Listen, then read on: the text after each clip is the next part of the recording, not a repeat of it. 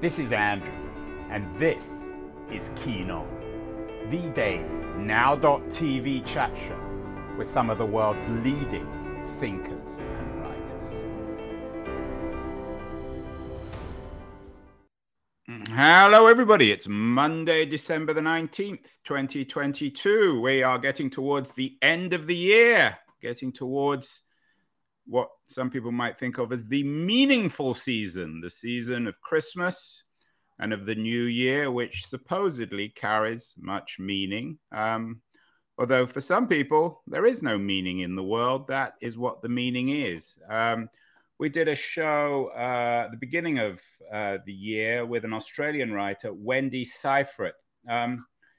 She's a self-proclaimed nihilist. I thought a rather entertaining and amusing interview. She has a new book out, The Sunny Nihilist, a declaration of the pleasure of pointlessness. It was a kind of manifesto of nihilism. Not everyone, though, I think, agrees that nihilism is something to be proud of, something to be eulogized, something to celebrate. My guest today, an old friend, Ewan Morrison, had an interesting piece out recently, The Optimistic Nihilists, in which he's somewhat critical of nihilism. He's also the author of a number of very successful novels, including his latest, How to Survive Everything. Ewan is joining us from Glasgow in Scotland.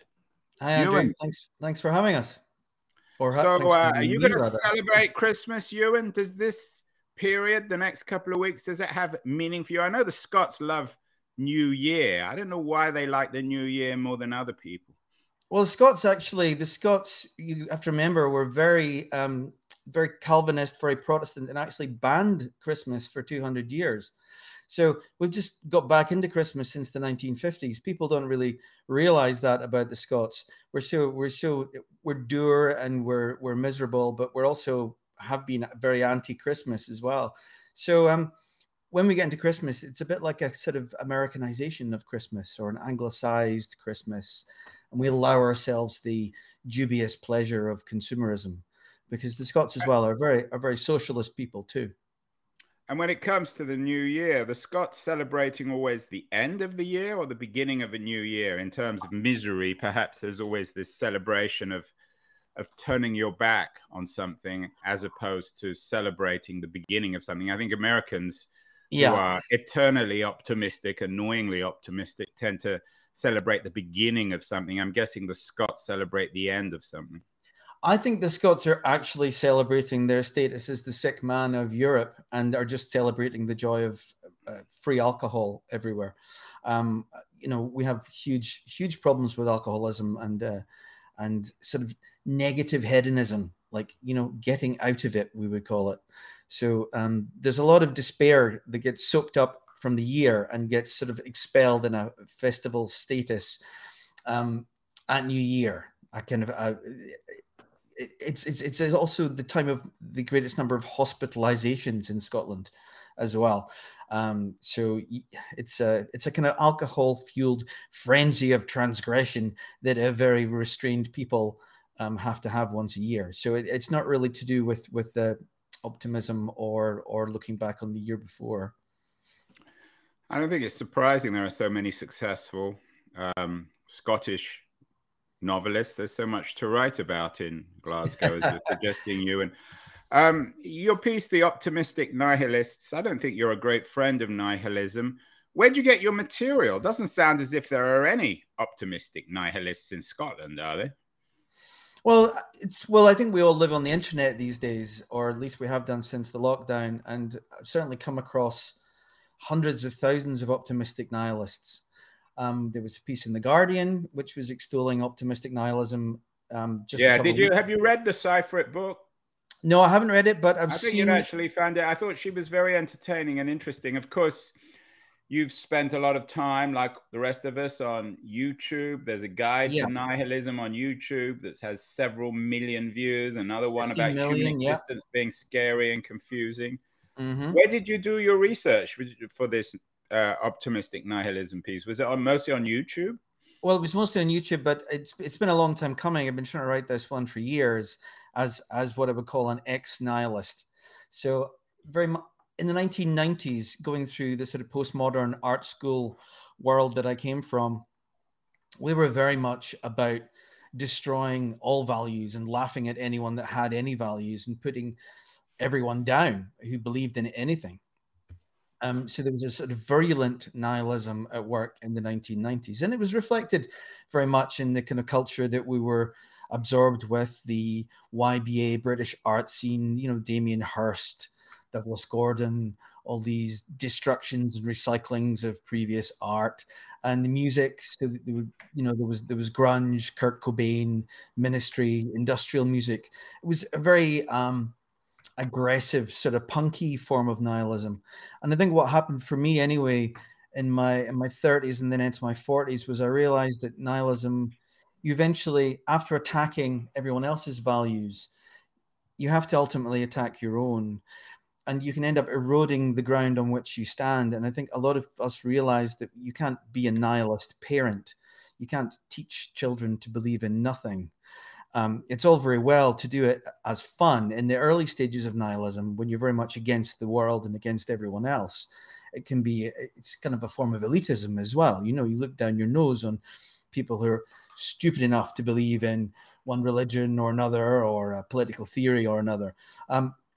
But when you turn nihilism onto yourself, as Friedrich Nietzsche said, you must ultimately do, you have to start questioning your own values. Right, it's the Nietzschean morals. Yeah, I don't know whether we call it the paradox or the Nietzschean play on nihilism, as you say. If you don't believe in anything, then you can't really believe in yourself either. Well, that's, I think, where the optimistic nihilists get it wrong today, because optimistic nihilists talk about how nothing in the world matters, so you might as well have some fun.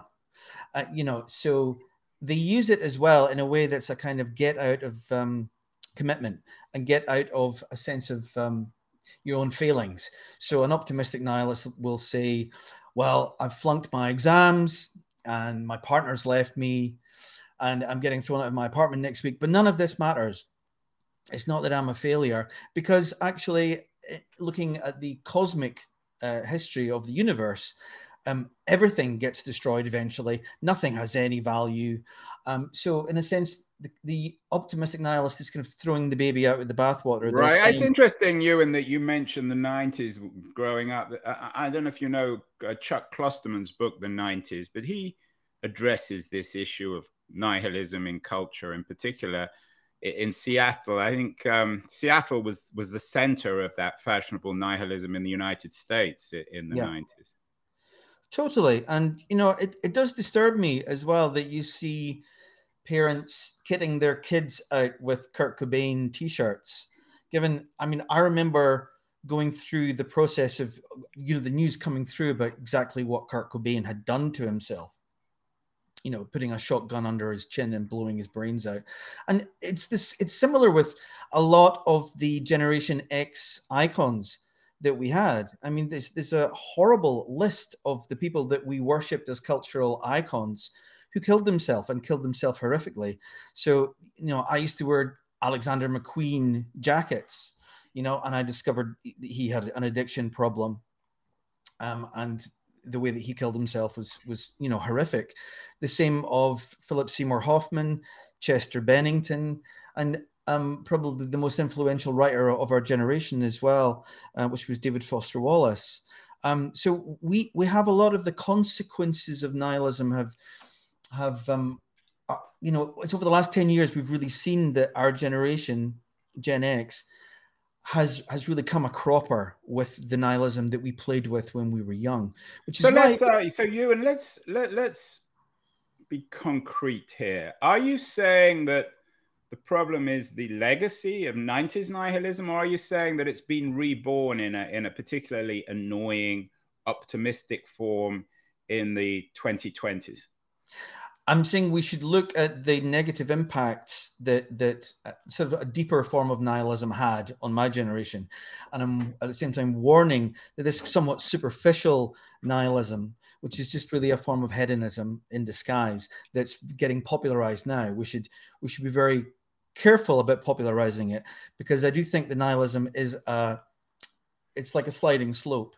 you start off with, the playful negation of everyone else, and you end up undermining yourself, and you end up turning into a very much a resentment fueled person, someone who lives really on hatred and negation. Yeah, and that, of course, is Nietzsche. Is Nietzsche the key figure in terms of making sense of nihilism in philosophical terms, in cultural terms? Of course, Nietzsche popularized the notion of ressentiment. You've already brought Nietzsche up. Is he the guy to go to? Is he the go-to guy on nihilism? Yeah, but yes, absolutely. And I think well, on the one hand, he's also to blame for or rather our culture is to blame for the popularization of Nietzsche. I remember years ago hearing skateboarders, saying things like, if it don't kill you, it's going to make you stronger. And, we've got a number of Nietzsche cliches which have entered into culture, which fuel a sort of hedonistic individualism. But really, we have to go to the sort of final works of Nietzsche, where, in fact, his unfinished book that was compiled from all of his notes in the last year, The Will to Power, and in it he actually admits, although I have said I'm not a nihilist, I have transcended nihilist, I am a nihilist, and I have been a nihilist. And he actually struggles with the problem that it's caused, and struggles to find a way out of it. I mean, he's really the dark hole at the center of the whole thing. He had the courage to go all the way to, as he said, philosophize with a hammer and reevaluate all values. And in a sense, Nietzsche's solution is a false one, because it's so based on this notion that the great human, the Übermensch, can create their own values out of nothing. And I think we look at that now and we go, well, actually, no. What does that mean, to create your own values? Yeah, it's interesting. We did a show with a writer called Justin Gregg. He has a new book out, If Nietzsche Was a Narwhal, and it's a book about speciesism and what we can learn from other species. He associates Nietzsche with National Socialism in Germany. I think that's a rather low blow, isn't it? Yeah, I think that's a really low blow, given that most of the left-wing thinkers that we have who are so powerful now, all the postmodernists were Nietzscheans. So Foucault, Deleuze, Kristeva, they were all deeply, they took that sort of... Yeah, the French are not sufficiently original to make up their own nihilism. They have to borrow it from the Germans, right? Well, the French are pretty good at destroying stuff as well. No, I think it is a low blow, or at least it's just a sort of beginner's introduction to Nietzsche. So, Ewan, is this you're a cultural observer, a novelist, a polemicist of one kind or another, a cultural critic, really, in almost a Nietzschean tradition. Is this permeating our culture without, particularly young people, without anyone kind of knowing about it? Your latest novel, How to Survive Everything, is written with the voice of young people. Is this the center of the heart of our culture without anyone recognizing that it is indeed the heart? Well, I think you're onto something there. I think that we're seeing this with Generation Z, is that there's a terrible sense of meaninglessness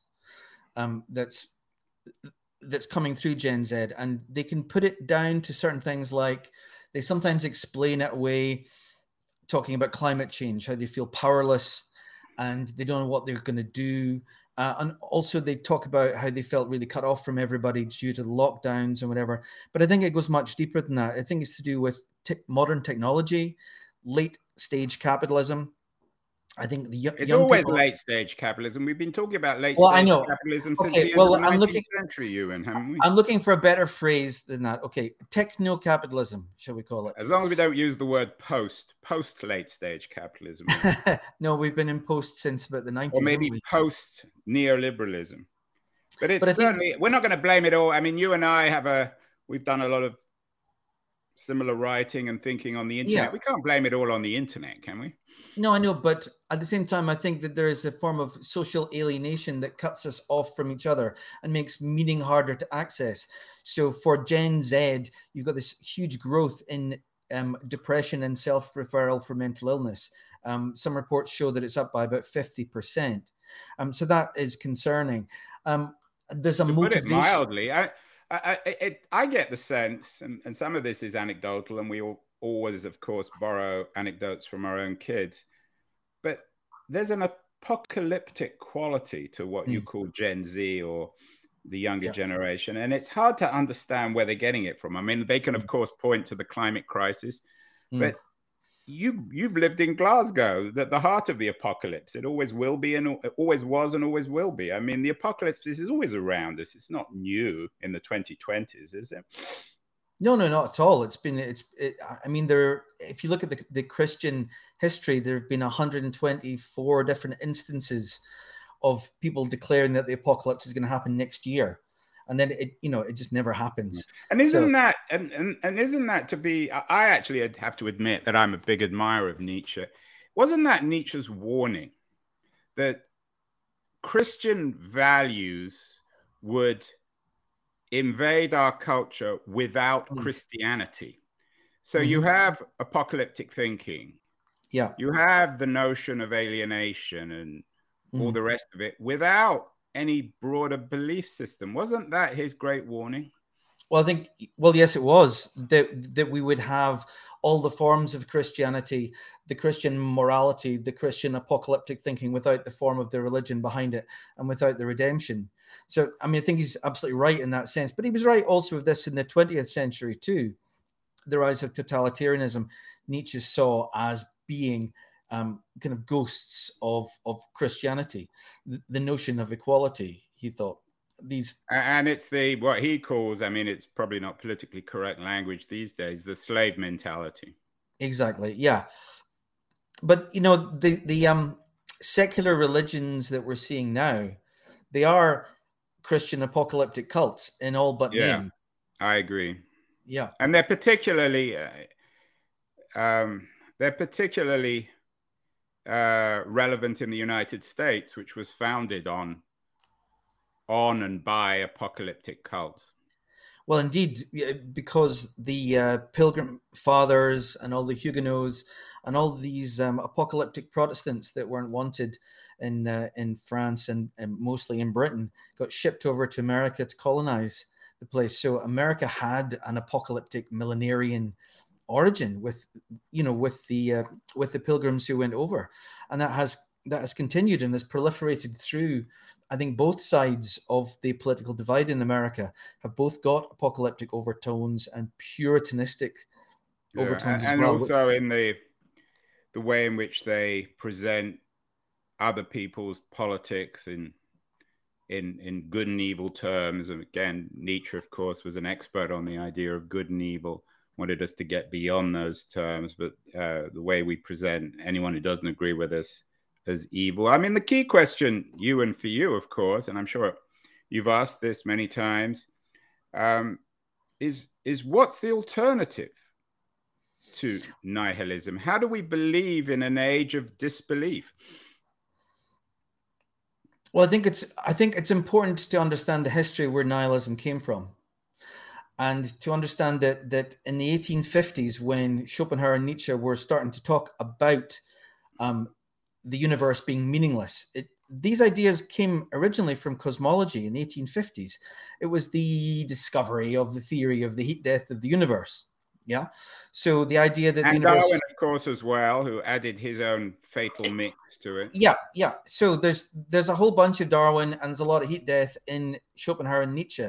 And from that perspective, it does look like we are, naked apes driven by the will for no particular purpose whatsoever, and our planet's going to be burned up, and the universe is going to freeze and expand to total lifelessness. So there's a cosmology behind that birth of nihilism, if you like. And I think nowadays people are talking about meaning and the cosmos and consciousness in different ways, and I think these questions are open again. It might be preemptive and a bit obstinate to just go, oh, life is meaningless, the universe is meaningless, the universe is going nowhere, we're all going to die. It might be that we live in a cyclic universe. It might be that consciousness is part of quantum mechanics. It might be, there might be some reason behind the fine tuning of the universe. These questions have been blown open again. So meaning and consciousness are part of the debate.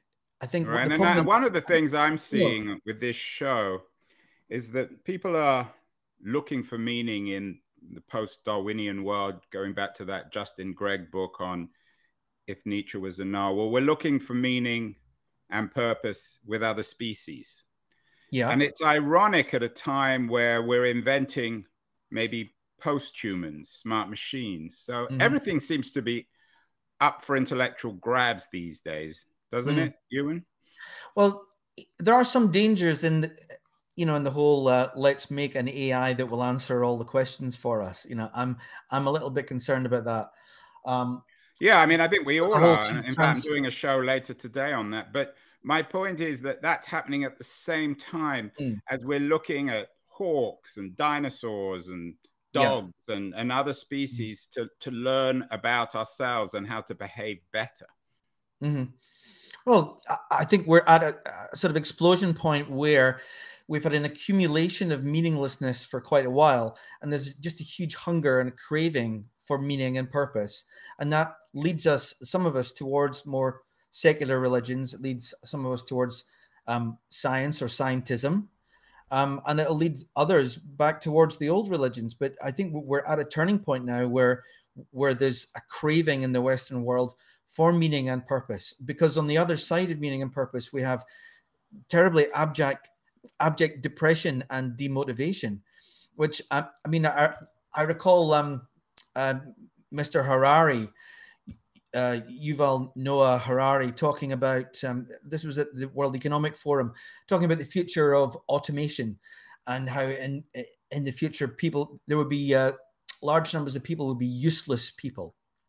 I mean, I think looking at that kind of technological future, useless people are also people who've not got any meaning in their lives as well. So yeah, have you read Clara and the Sun? That's very good on that's the Ishiguro book.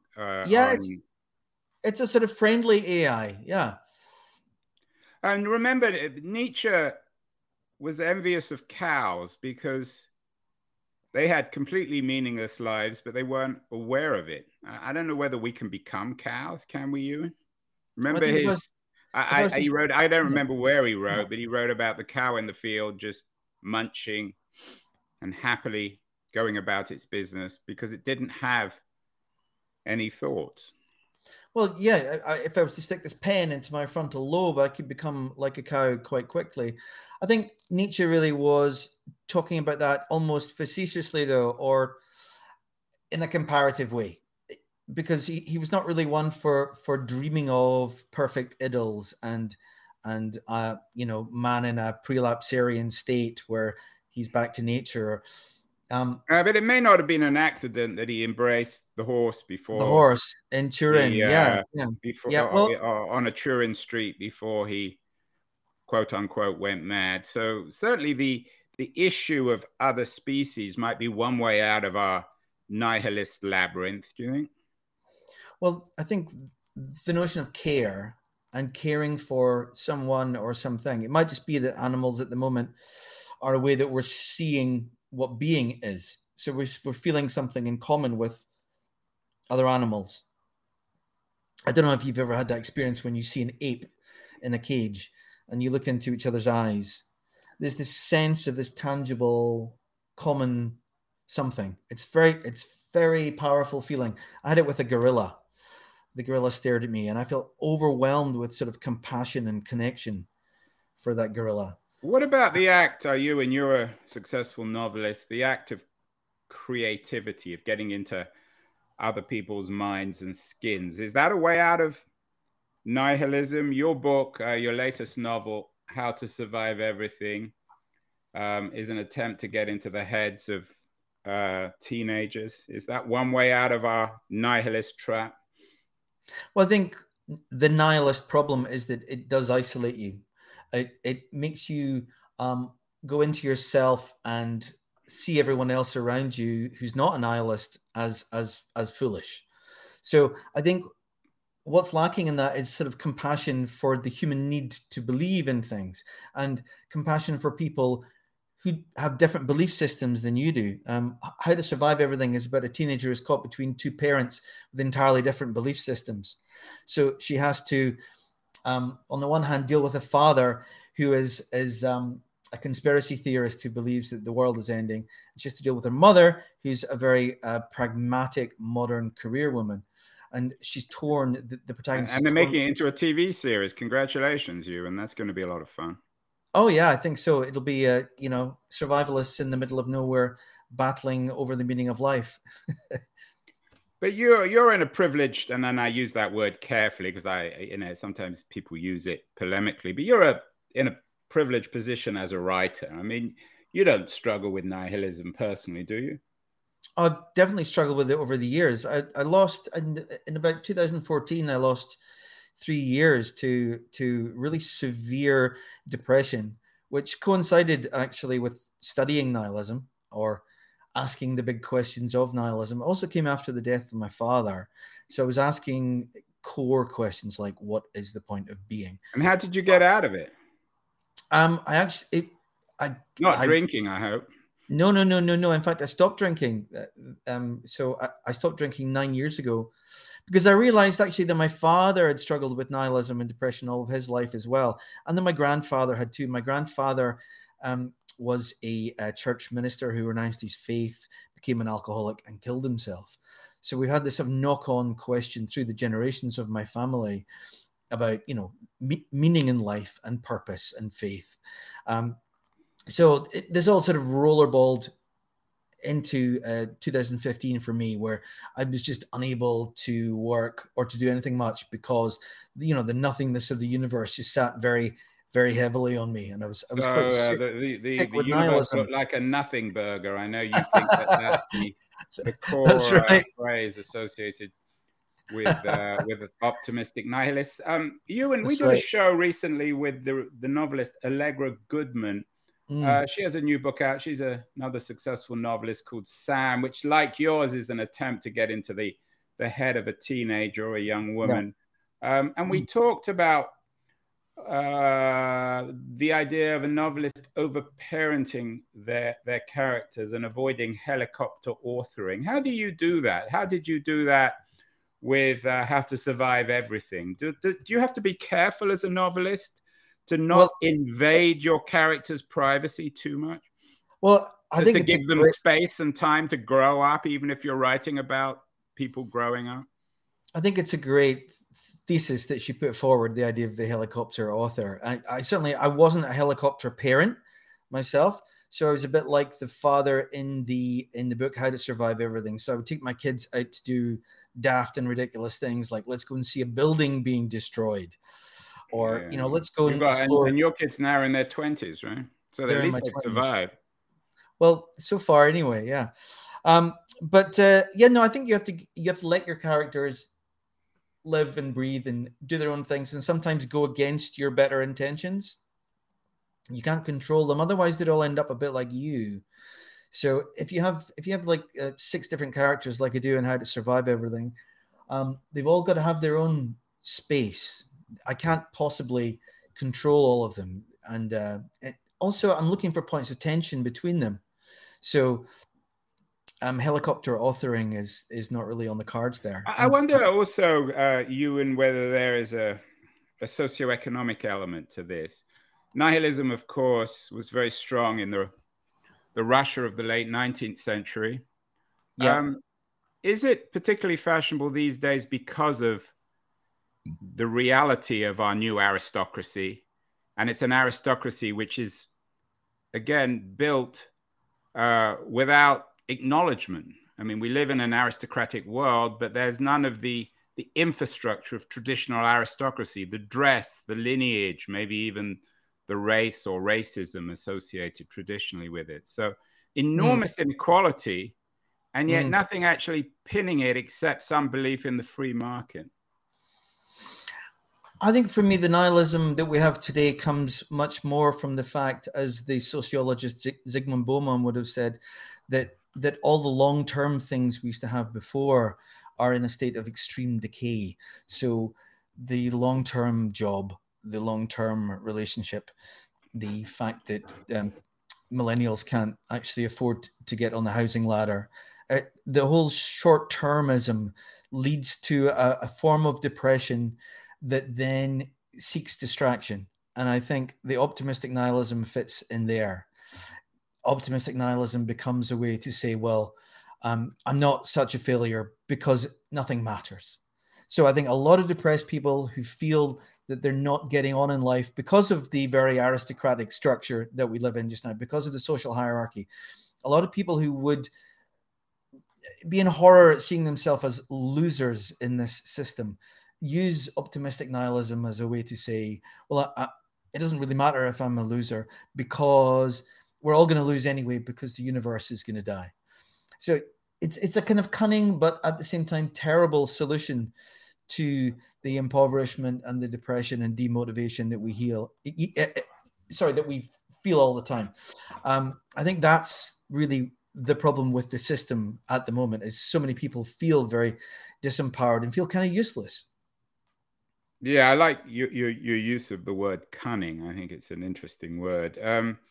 So really, it's the foundations. This nihilism is the foundations of our therapeutic culture and society. Can we get beyond therapy, Ewan? Are you embracing therapy here, or trying to get beyond it, or beneath it, or above it?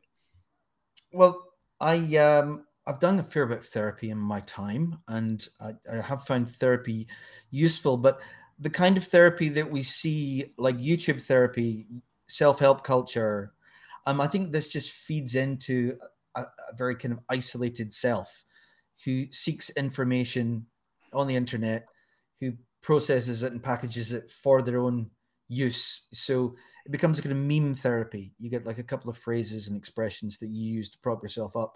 I think actual face-to-face therapy is a much more powerful thing. Again, it comes back to the notion of one-to-one and care and trying to get away from these screens that we're talking to each other through. I mean, I know I start to sound like maybe I'm being more of a Luddite than a pro-therapy person, but I do think that actual contact is much better than trying to cure ourselves of the problems the internet's given us by going back on the internet. Finally, Ewan, you're a writer. People watching will see lots of books behind you, around you. You surround yourself with books. What books should we read in order to make sense of nihilism and perhaps get beyond it? I assume Nietzsche, maybe Schopenhauer. Who else? What modern writers? Yeah, well, these guys they're also quite kind of dangerous to read. I would read Schopenhauer just because Schopenhauer is a beautiful writer. I would read later Nietzsche because he really grapples with Bauman. I once did an event in Italy on Capri with Bauman. He was a very nice old man. I think he just died. He did. He died a few years ago. I do some work with the Bauman Institute occasionally. I'm a big fan of Zygmunt Bauman. He was a leftist sociologist who did this fantastic analysis of social fragmentation in the time we live in. I would advocate reading Mark Fisher, who also died a couple of years ago. He's a leftish theorist who talks about social stagnation and cultural stagnation in the time in which we live. He says, this fantastic line of his, he says, what is 21st century culture? It's 20th century culture repeated on high-def screens. So, there's he's really onto something there with our culture of remakes and rehashes and reboots and big intellectual properties that get recycled all the time. So I'm writing a piece about Mark Fisher and how we really need him just now. And then, he's dead though. Anyone alive? I know. You and who I can get on the show to talk about this. We can't get Bauman. He's dead, and Fisher. Well, alas, life is but short. But there are big themes that recur over the generations, and sometimes we have to dig them out from people who come slightly before us because we're too caught up in the sort of fast nowness that hits us all the time. Maybe to take a step back sometimes, which is why we read old dead people.